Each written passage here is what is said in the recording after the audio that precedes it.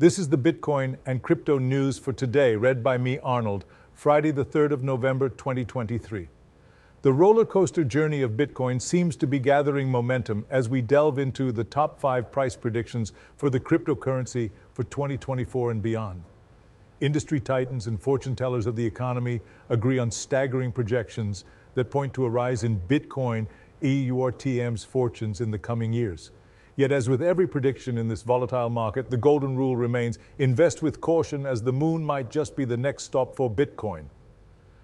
In a significant move towards transparency and compliance, FTX cryptocurrency exchange is reportedly sharing customer crypto trading data with the Federal Bureau of Investigation. The step aims primarily to help prevent illicit activities like fraud and money laundering.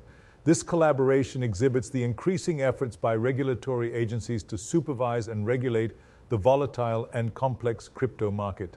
In a surprising turn of events, CME Bitcoin futures have hit a record high. Despite this remarkable achievement, there's still a significant amount of uncertainty in the air as the value hovers above $36,000. Analysts are now keeping a keen eye on whether this upward trend will persist or we'll see a sudden turn of the tide. That's all for today. Make sure to like and subscribe for more daily crypto news updates, and I'll be back.